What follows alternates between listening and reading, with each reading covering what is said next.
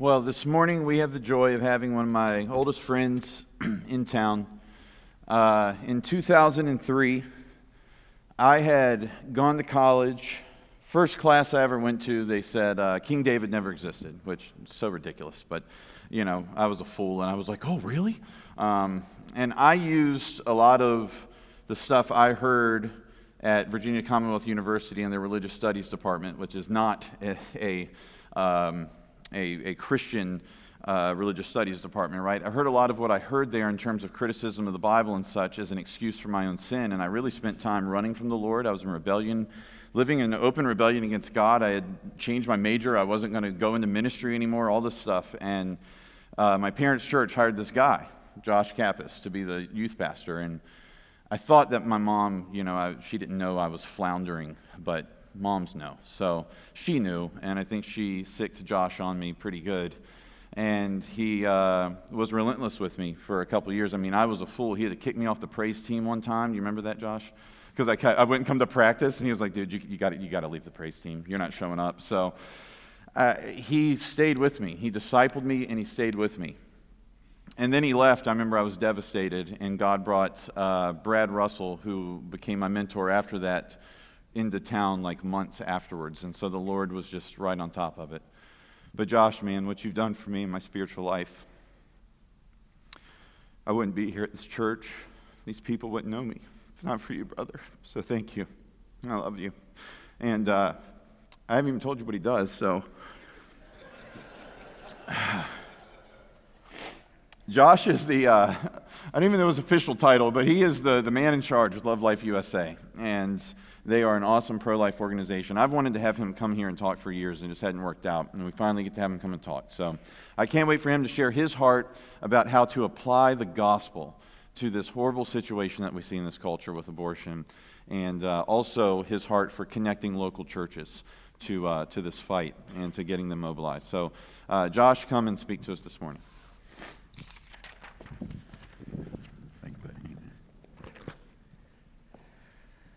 Good morning. I want to put you a little at ease. I'm sure there's always a little sense of tension when you come to church and you hear that you're going to be talking about such a controversial topic. And I want you to know that I am not a pro-life activist. I'm a follower of Jesus. I'm a pastor at heart, and I'm not here today to call you to sign up for a political party or to pro-life activism, but to simply love your neighbor as you love yourselves.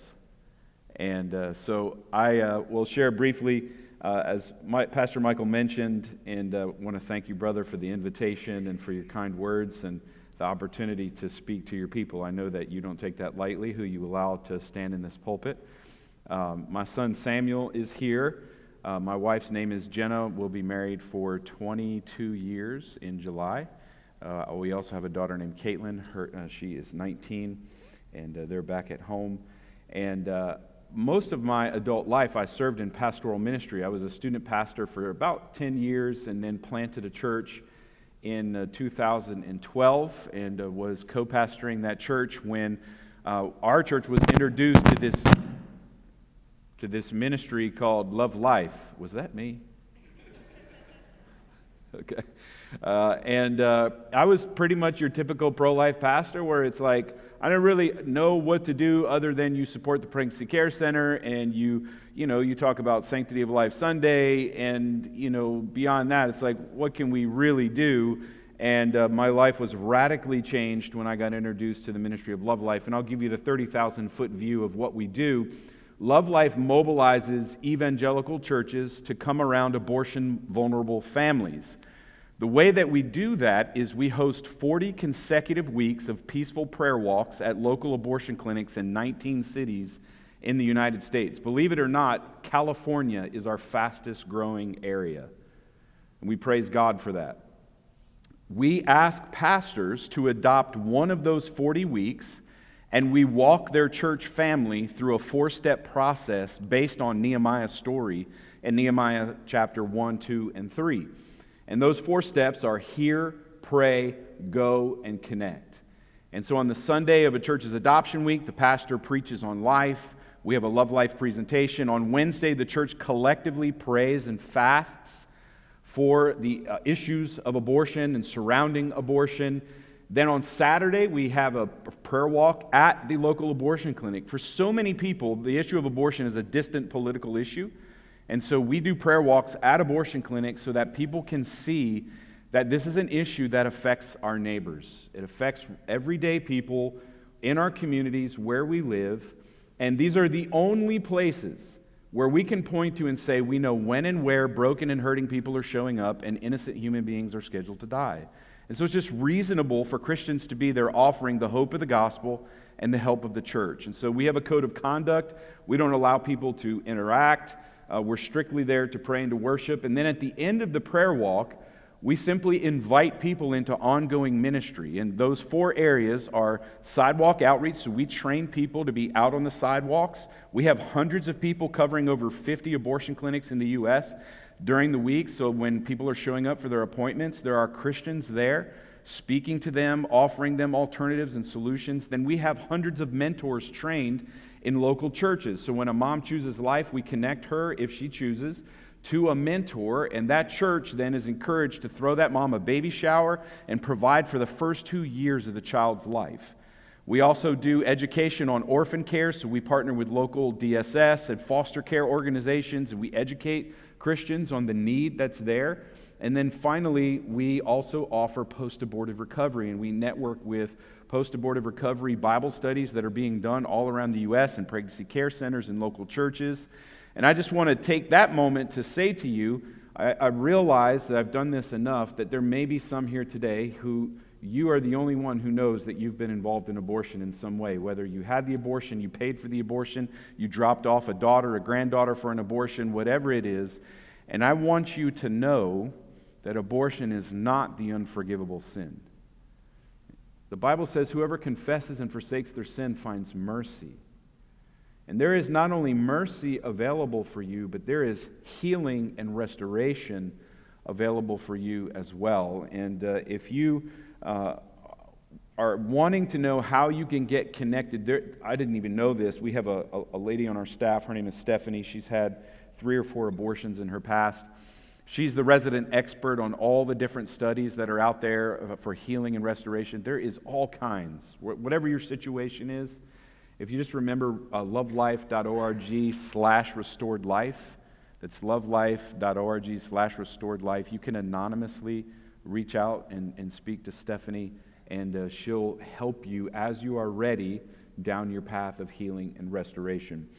So that's what we do in a nutshell. Unfortunately, we don't have an official Love Life location here in this area, but we have an initiative called House of Refuge that any church can become, regardless of whether there's an official Love Life location there.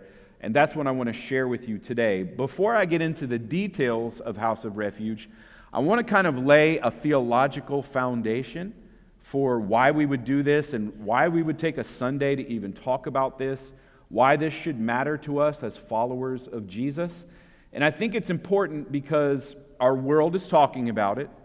It's a very controversial topic. But the reality is that what we see manifesting in the political realm is really a manifestation of it's a proxy war in the spiritual realm. We know beyond a shadow of a doubt that Satan loves the destruction of the image of God in human beings. And this is very much a spiritual issue. And one of the people that is really overlooked in this discussion is God. You see, we often talk about the mother, and we should, and we often talk about the baby, and we should, but I would submit to you today that really the primary person involved in the discussion of abortion is God Himself. And we should be asking not what our politicians think, and we should not be asking, what do our peers think? We should be asking, what does God think? What does God say about this? How does this issue impact God? What is God's heart on this matter? I'm well aware the word abortion is not in the Bible, but there's plenty of Scripture that we can look at to understand the Father's heart for people. and understand the Father's heart for children. And so I want to do that with you this morning. Now, normally I would love to preach a text, and I know Pastor Michael preaches exegetically from the Bible.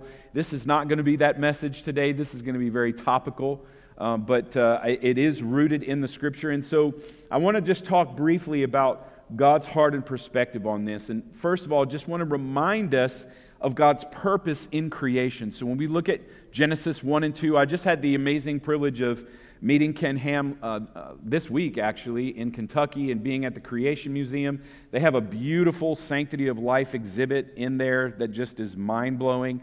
And I've always appreciated Ken Ham's convictions and understanding that so much of how we view the world is shaped by the first 11 chapters of the book of Genesis. And so I want to start in Genesis. Genesis 1 and 2, we see that God makes human beings different from the animal kingdom. Amen? We have been indoctrinating students for years in this country that they're no different than the animal kingdom. That we evolved as a result of primordial soup in millions and millions of years and random chance and processes, and it's no wonder we see the chaos and the destruction in our world when we've been telling students for years that they're no different than the animal kingdom. But we are made different from the animal kingdom. We're made in the image and likeness of God, and God breathes His life into Adam, and the man became a living being, different and distinct from the animals. And we know that God made us for His glory. So God makes an image bearer in His glory, takes from His side someone to complete Him, and man and woman were made in God's image for God's glory. And what does He tell them to do? Be fruitful and multiply and fill the earth. Fill the earth with what? More human beings made in His image for His glory. This is God's purpose. God wants the world full of image bearers, full of boys and girls, full of people made in His image who love God and reflect what He's like and glorify Him. That's God's purpose in creation. But then we also see Satan's greatest joy in the very next two chapters, chapters 3 and 4, where Satan perverts that. And even though Adam and Eve are in fact made in God's image and likeness, what does Satan say to them? God knows if you eat of this, you will be like Him. Not made in His likeness, you'll be like Him, and you'll be able to determine for yourself good and evil. And Satan changes the order of saying simply that you can be someone who's made in the image of likeness of God, who lives under God's authority and submits to what God says is right and wrong, but instead you can be like a God yourself, determine right and wrong for yourself, and do your own thing. And what happens in the very next chapter of the Bible? Cain believes his life is more valuable than his brother's. And he takes his life. How does that happen? Well, when you believe that you're your own God and you get to determine right and wrong for yourself, you can make decisions like that. You can determine someone else's value and make yours more and take someone else's life. And we see the destruction of the image of God up until the point in Genesis chapter 6 where it's like it's on full tilt, wickedness, and the thoughts of man are continually evil and wicked, and God has to reboot the whole system. And this is what happens when we reject living under God's authority and under God's good rule and reign and being His reflection and image bearers in the land, and we want to be our own gods. I want to remind you this morning of God's heart for children. And this is so key because in American culture, even if you just take the issue of abortion out, which abortion is that's like the foundation of how we get into a world that minimizes the value of other human beings. But just even think about how even in the church we talk about kids. And do we really value children, or we see them as an inconvenience and they're difficult and they cost a lot of money and and all these things? And do we really have God's heart for children? You see, Pastor Michael just read in Psalm 139 that children are knitted together in their mother's womb, and they are known by God. Before they take their first breath outside of the womb, they're known by God. They're named by God. God has a plan for them. God has a destiny for them. In Jeremiah chapter 1, verse 5, God says to Jeremiah, before you were born, I set you apart in the womb to be a prophet. This is the Father's heart for children. God knows us before we're born. He knits us. We're fearfully and wonderfully made. Can you imagine how the world would be if every person really believed that every other person, not just themselves, we love to talk about ourselves as being fearfully and wonderfully made, but your neighbor, your coworker, your classmate, your teammate, the people you don't like, they're fearfully and wonderfully made in God's image as well. And every person is born intrinsically with incredible worth and incredible value and should be treated with great honor and dignity, even to the point where God says things like, "You out of your mouth come blessing and cursing," and you talk about people made in the image of God, and He calls that sin. Just talking, gossiping about people, slandering people. God addresses partiality and says, if you treat the rich man and you tell him to come in and sit in this prominent seat, and the poor man comes in and you tell him to sit over there, He says you've made value judgments. You've become judges in your hearts, sinful, wrong. Why is that? Listen, if we're all the result of evolution and we're all here because of random chance and circumstances, all that stuff's normal behavior. That's might makes right, survival of the fittest, that's normal behavior. But if we're made in the image of God, equally valuable and treasured and loved deeply by God, then we're called to a higher standard of how we view and treat other people. Amen? Yes. Children are a blessing. Psalm 127, verse 3 through 5 says, "Behold, children are a blessing. They're a reward. Blessed is the man whose quiver is full of them." Blessed. Blessed. Parents today, if you're here with children, you are blessed. Dad, you're a blessed man because you have been given the gift of a child.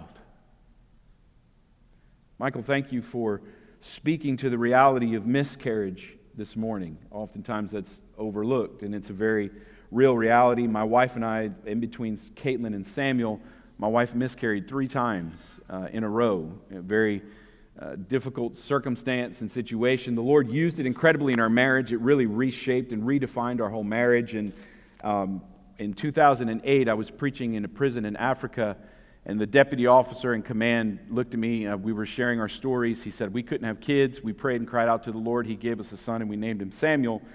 And I told him what was going on with us, that we had 3 miscarriages. My wife sold all her baby stuff. She didn't want to try anymore. And he said, if you pray and cry out to the Lord, He's going to give you a son, and you're going to name him Samuel. And Samuel is sitting on the front row here. And so, by God's grace, He was gracious to us in giving us the blessing of another child. And if you're here today struggling with wanting a child and wanting to have a child, I know the Lord sees you. I don't know the answers, but I know the Lord sees you. And the cross convinces us that He loves us. We don't get all the answers on this side of eternity, but He sees you. He's with you. Children are a blessing. They're a reward. They're a heritage. Psalm 8 verses 2 reminds us, it says, out of the mouths of babes and infants, God has ordained what? Praise.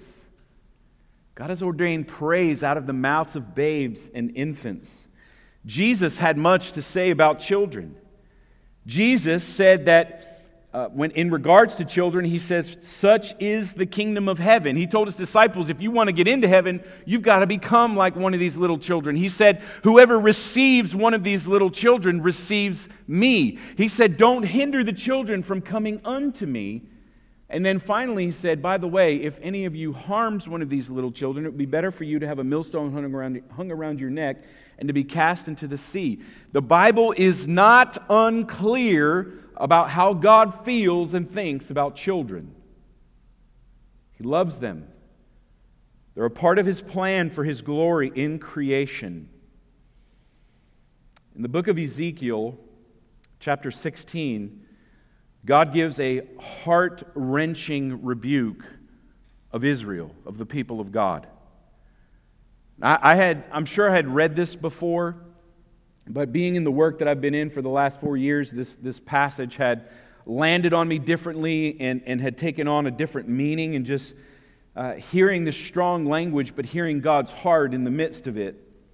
And it says this is God speaking through the prophet Ezekiel to his people, not the pagan nations, but to his people who were taking their children and they were literally they would take a statue of Molech and they would superheat it with fire, and they would take their children and lay them on this altar as a sacrifice to Baal and Molech, believing that by doing so they would be given prosperity and blessing and protection.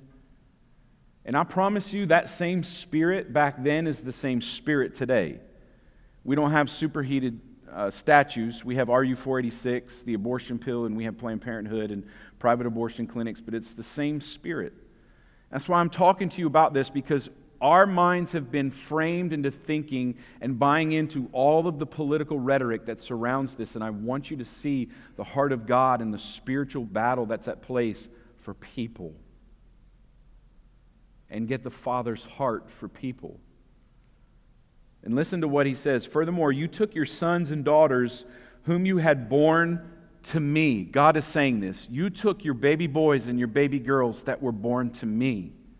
So how does God view our kids? As his. That's a sobering reality for every parent in this room. In the moments of frustration and discipline and all these things, and just in how we view our own kids, like these are God's baby boys and baby girls. You took your children whom you born unto me, and you sacrificed them to idols to be devoured. Were your obscene practices a trivial matter? You slaughtered my children, and you offered them to idols by making them pass through the fire. And besides all your abominations and obscene practices, you did not remember the days of your youth when you were naked and bare and squirming in your blood. God says, you've forgotten your own childhood, your own birth, your own journey to get to this place. How could you turn around and take my kids and offer them to sacrifices as food? This is the Father's heart for children. And when you look at the whole of Scripture and God's purpose in creation and his heart for people, do you think that God is buying into the culture's lie that it's okay to destroy life in the womb because it's her body and her choice? Do you think that God is buying into the lie that it's just a clump of cells? Because Christians are saying this. Christians are saying the same thing that the world is saying. And we have to view our world through the lens of the Scriptures and how God views the world and how God's created the world to work and to flourish. Proverbs 24, verses 10 through 12 says this: If you falter in time of trouble, how small is your strength? Rescue those who are being led away to death, and hold back those who are staggering towards slaughter. If you say, but we didn't know anything about this, does not he who weighs the heart perceive it? Does not he who guards your life know it? Will he not repay everyone according to what they have done? Now, for a really long time, some pastors have been willing to wade into these waters. Your pastor is one of them, and I thank God for that. But where we have failed as pastors oftentimes is we deliver a message like this and remind ourselves of the reality of abortion in our world and what's taking place. Over 60 million babies have been aborted since 1973. 2,363 babies are aborted every day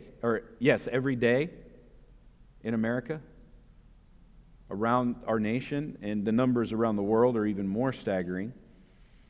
And then we end the sermon, and it's, we go to lunch and we go about our regular day. And I want to actually give you something practical that you can do. And that was the gift to me as a pastor. You see, I had been to the abortion clinic in Charlotte, North Carolina. You would think, man, we're right smack in the middle of the Bible Belt. You would not believe that abortion clinic in Charlotte is the busiest abortion clinic in the Southeast. They do more abortions there than in Atlanta and in Florida. And now, since Roe has been overturned, those numbers are increasing because women from out of state are coming in. These people know how to market. They know how to use Google and Facebook and all of these things to draw women in. And I had been to this abortion clinic, and I remember it being very heavy and dark. This was before Love Life existed, and the thought never occurred to me, I should bring my people here. Like, it was a terrible place to be. And then a few years later, I got invited back, and Love Life was there, and they gave a preview for pastors, and I left there saying, I have to bring my people here. And the difference was, it was the same dark experience, but Love Life gave me something practical that I could do with my church. And the stories of what God was doing because Christians were there blew my mind. I could talk to you for hours of story after story after story of transformation, of how God supernaturally intervenes in the lives of these moms who think they have no hope and have no way out. And because Christians are there, God shows up through them and their lives are completely transformed. Even the workers, one of the managers at the abortion clinic in Charlotte, she was the manager for 10 years. She helped them start other abortion clinics. Her niece came to have an abortion. She changed her mind. She got connected with one of our mentors in a local church, and the church threw her a huge baby shower. Her aunt, who was the manager of the abortion clinic, showed up at the church and saw how the church was loving her niece. For a straight year, she started sending moms out of the abortion clinic, telling them that the people outside weren't a bunch of crazy nut jobs and would actually help them because they were helping her niece.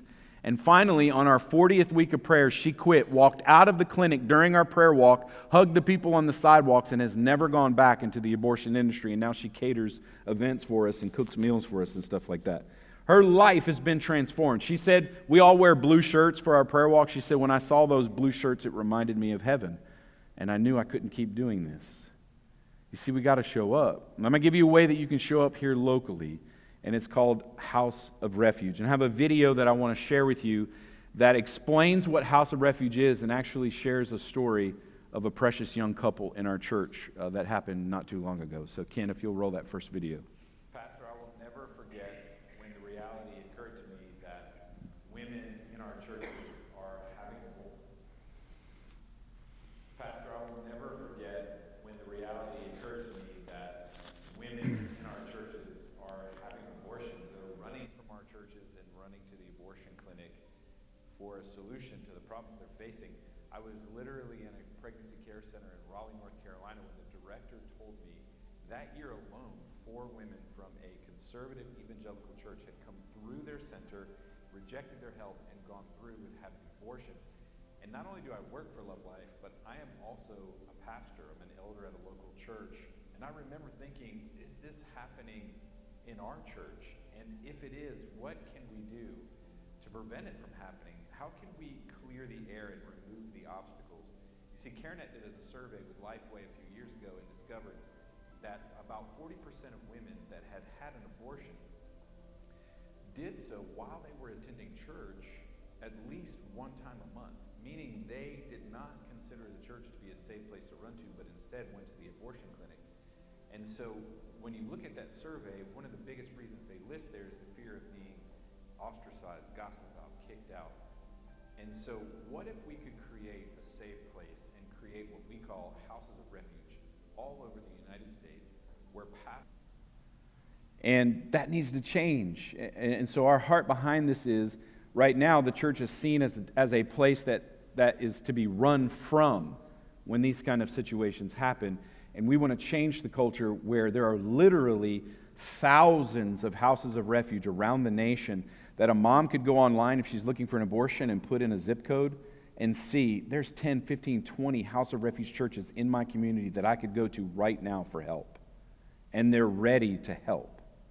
And so that's the heart, is not only women in our churches, but even outside in our community. One of the amazing things is because we read this statement, we talk about this as a regular rhythm in our church, we hear all kinds of stories of our people engaging where they live, work, and play when these situations pop up. This week, 2 women in our missional community were pleading with a mother who had an appointment to have an abortion yesterday in Asheville.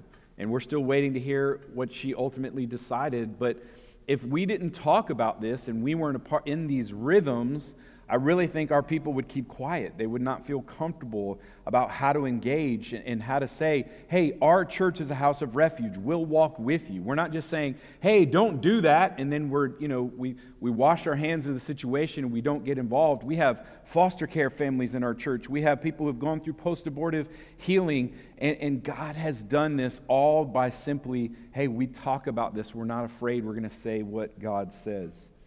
We also want to help those who have had an abortion. I'm low on time, but if you go on our YouTube page, if you go to Love Life Charlotte on YouTube, you can see Shailene's incredible story of how God has brought restoration in her life. And man, just the stories of folks who were hiding for years in their churches. The pastor doesn't know, the husband doesn't know, carrying all of this on themselves. And again, because of just taking these moments to declare what God says, God brings redemption and restoration. And finally, we want to position the church as a place for people in our communities to run to. We believe that ultimately abortion will be ended through the church, not through politicians. Now, politicians will play a role, but they won't play a role and they won't be challenged and convicted to play a role unless the church is activated and engaged. And that's why I love our ministry and the heart of our ministry. We had a woman in California say a little over a year ago, she said, before I started getting involved with Love Life, I was a dead Christian. I hardly read my Bible. I hardly prayed. Now I read my Bible every day. I pray all the time. I'm seeing God use me, do miracles through my life, and it's because the church is getting activated. And so I want to actually read the House of Refuge statement to you and share with you what it says. And I want you to know that Pastor Michael and the leadership here are, before they made a decision about becoming a house of refuge, wanted me to come and share with you all so you know what it is. And our prayer is that you guys will become a house of refuge house of refuge church. Do you have the statement, Michael? I had it on my laptop here, and now it is gone. So y'all bear with me 1 second. This is dead air. This is terrible dead air time.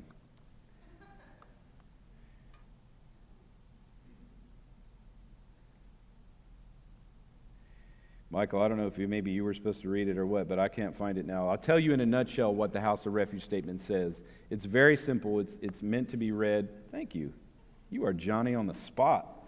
Here's what it says, and this is what we're asking you guys as a church to consider, and this is what we do as a church family. We really say this more than 2 times a year. We do it more than 2 times a year just because it's just a part of the rhythm of our church. And I promise you, nobody's banging on a pulpit with veins popping out of their neck, angry about abortion. We're motivated by the love of Jesus and how we address this issue. It says this: our church, the name of the church is a house of refuge, and this applies to everyone in this church or people that you know that need a safe place. Here's what we believe. If you find yourself in an unplanned pregnancy or a crisis pregnancy, please know that being pregnant is not a sin and the child you carry is not a punishment. It is a blessing. God is knitting this child in your womb. You may have made a sinful decision that led to this pregnancy, or you may have even been sinned against. But we want you to know that you are loved, and we will do whatever it takes to help you carry and care for this precious child before and after birth. We can never support or encourage a woman to have an abortion because the child you carry is made in the image of God and is intrinsically valuable and loved by God. So you need to know how we will respond. First, here's what we won't do. This church family will not gossip about you, shame you, or abandon you. This is a house of refuge, and we will not allow the family of God to harm one another with words or actions contrary to the love of God as revealed in His Word. Here's what we will do. We will do everything in our power to remove whatever obstacles stand in the way of you having this child. There are people in this church ready to mentor you, throw you a baby shower, and connect you with resources inside and outside of our church. One of the things that we include in our training is we highly encourage churches to connect with their local pregnancy resource center to work together. And that's a blessing to the pregnancy centers as well because they need all the help they can get. We will also hold men accountable for living out their calling to provide and protect women and children. Finally, if you have ever had an abortion in your past, we want you to know that abortion is not an unforgivable sin. Whoever confesses and forsakes their sin finds mercy. If you have never gone through a post-abortion Bible study, we will be happy to connect you to one so that you can walk in complete healing and freedom. That's the House of Refuge statement. So we ask churches to read that at least twice a year and then appoint a rep, and we have training for that rep to equip you guys to know how to respond when women come forward. And I'll just tell you, it will happen. Just this week, we had a church in Daleville, Virginia, raise their hand and say, we want to be a house of refuge. And within days, a mom showed up at the abortion clinic in Charlotte from Martinsville, Virginia. Not Daleville, Danville. It was in Danville, which is near Martinsville. And chose life, and we were able to connect that mom with that brand new House of Refuge church just a few days after they signed up. When you say yes, God will use your yes to make a difference in people's lives. And there is nothing like it. I'm telling y'all, when you get to hold a baby in your arms that you knew had a different destiny at one point, there is nothing like that feeling when God uses you in that way. And so it really is a starting point when that happens. We can train people in the church to be mentors. If you have a burden to go out to your local, there's 2 abortion clinics within the general area here. We have full-blown training courses to equip people to be able to go out to their local abortion clinic and not scream and yell, but effectively engage. We've seen over 4,000 babies saved since 2016. We're approaching 5,000 babies saved. We've worked with over 800 churches around the U.S., and I'm just telling y'all, when you show up, God shows up and He does miracles. And so can I pray for us? And then I'll be here for a while and happy to answer any questions, pray with you, whatever I can do to be a blessing to you. I'm happy to do that. So, Father, thank you for the Seaford Baptist family and for Pastor Michael and Katie. And, Lord, I pray your blessings upon this church because I know their heart is for you and their heart is your heart. And so I pray that you would use them in this city for your glory. I pray that you would use them to reach the lost. I pray that this would be a safe place of grace and healing and restoration for people to not hide sin. It doesn't even have to be abortion, but the reality is the grace of God teaches us to say no to ungodliness. And I pray, God, that this church would continue to be a place where people feel safe to bring their sin into the light so that it can be killed, that sin can be done away with, and there is healing and freedom and joy as we walk with you in obedience. And so bless this church family, I pray, in Jesus' name. Amen.